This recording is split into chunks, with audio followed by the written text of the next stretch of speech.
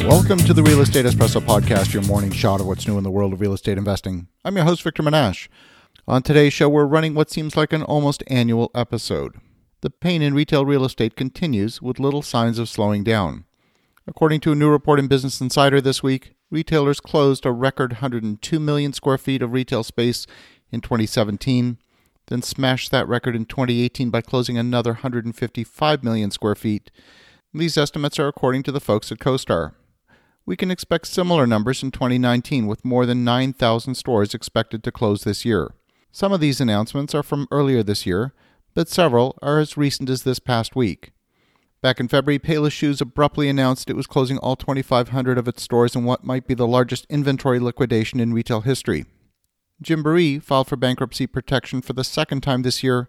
The first time was back in 2017 when they closed about 400 stores, and this time they're closing all 805 outlets, never to return. The company's remaining 140 stores under the Janie and Jack brand are for sale.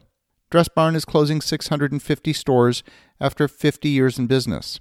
Charlotte Russe has closed all 520 stores. Discount chain Fred's announced it was also closing 520 stores.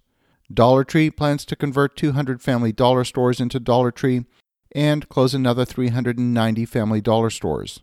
Shopko announced earlier this year it was closing 371 stores. Charming Charlie, which sells women's accessories, closed all 261 stores in August of this year. Women's clothing store Chico's announced it would close 100 Chico stores, 90 White House Black Market stores, and 60 Soma stores over the next 3 years. The Gap announced the closure of 230 stores and announced intention to sell its Old Navy stores. Women's clothing retailer Avenue is closing all 222 of its stores. Walgreens continues to rationalize after its acquisition of Rite Aid. Following the acquisition, they announced the closure of about 600 pharmacies, and this year they announced the closure of 200 Walgreens locations. Computer gaming is increasingly happening online, so it's no surprise that a bricks-and-mortar computer gaming store would be struggling.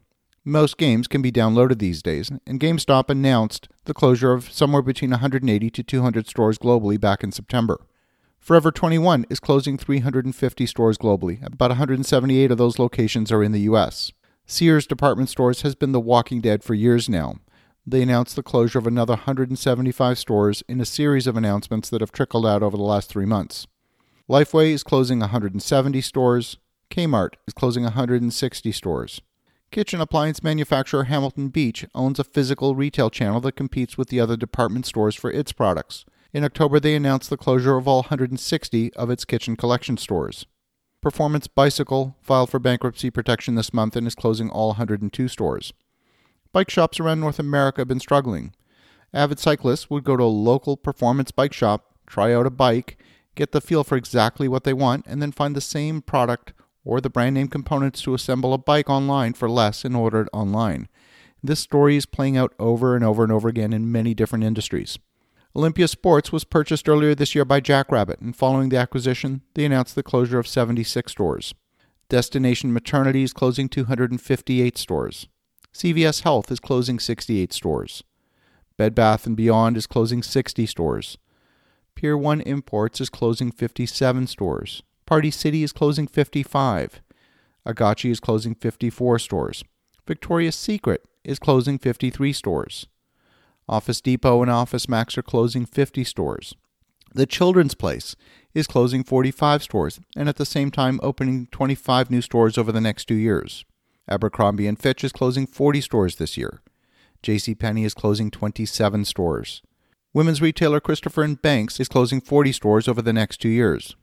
Lowe's is closing 20 stores, and even retail giant Walmart is closing 17 stores. Macy's is closing 9 stores. Now, there's actually more retail closures I could tell you about. I don't know about you, but after listening to this partial list, I'm pretty numb already.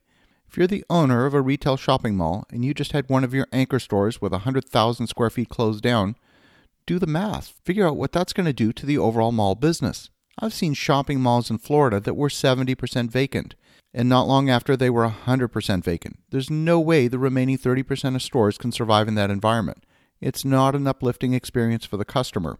So if you have a mall now that's at 15 or 20% vacancy, there's a small window for the mall owner to try and turn things around. But in truth, getting those spots filled is going to be difficult.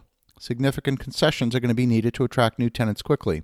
And as soon as that happens, your existing tenants start to demand concessions as well.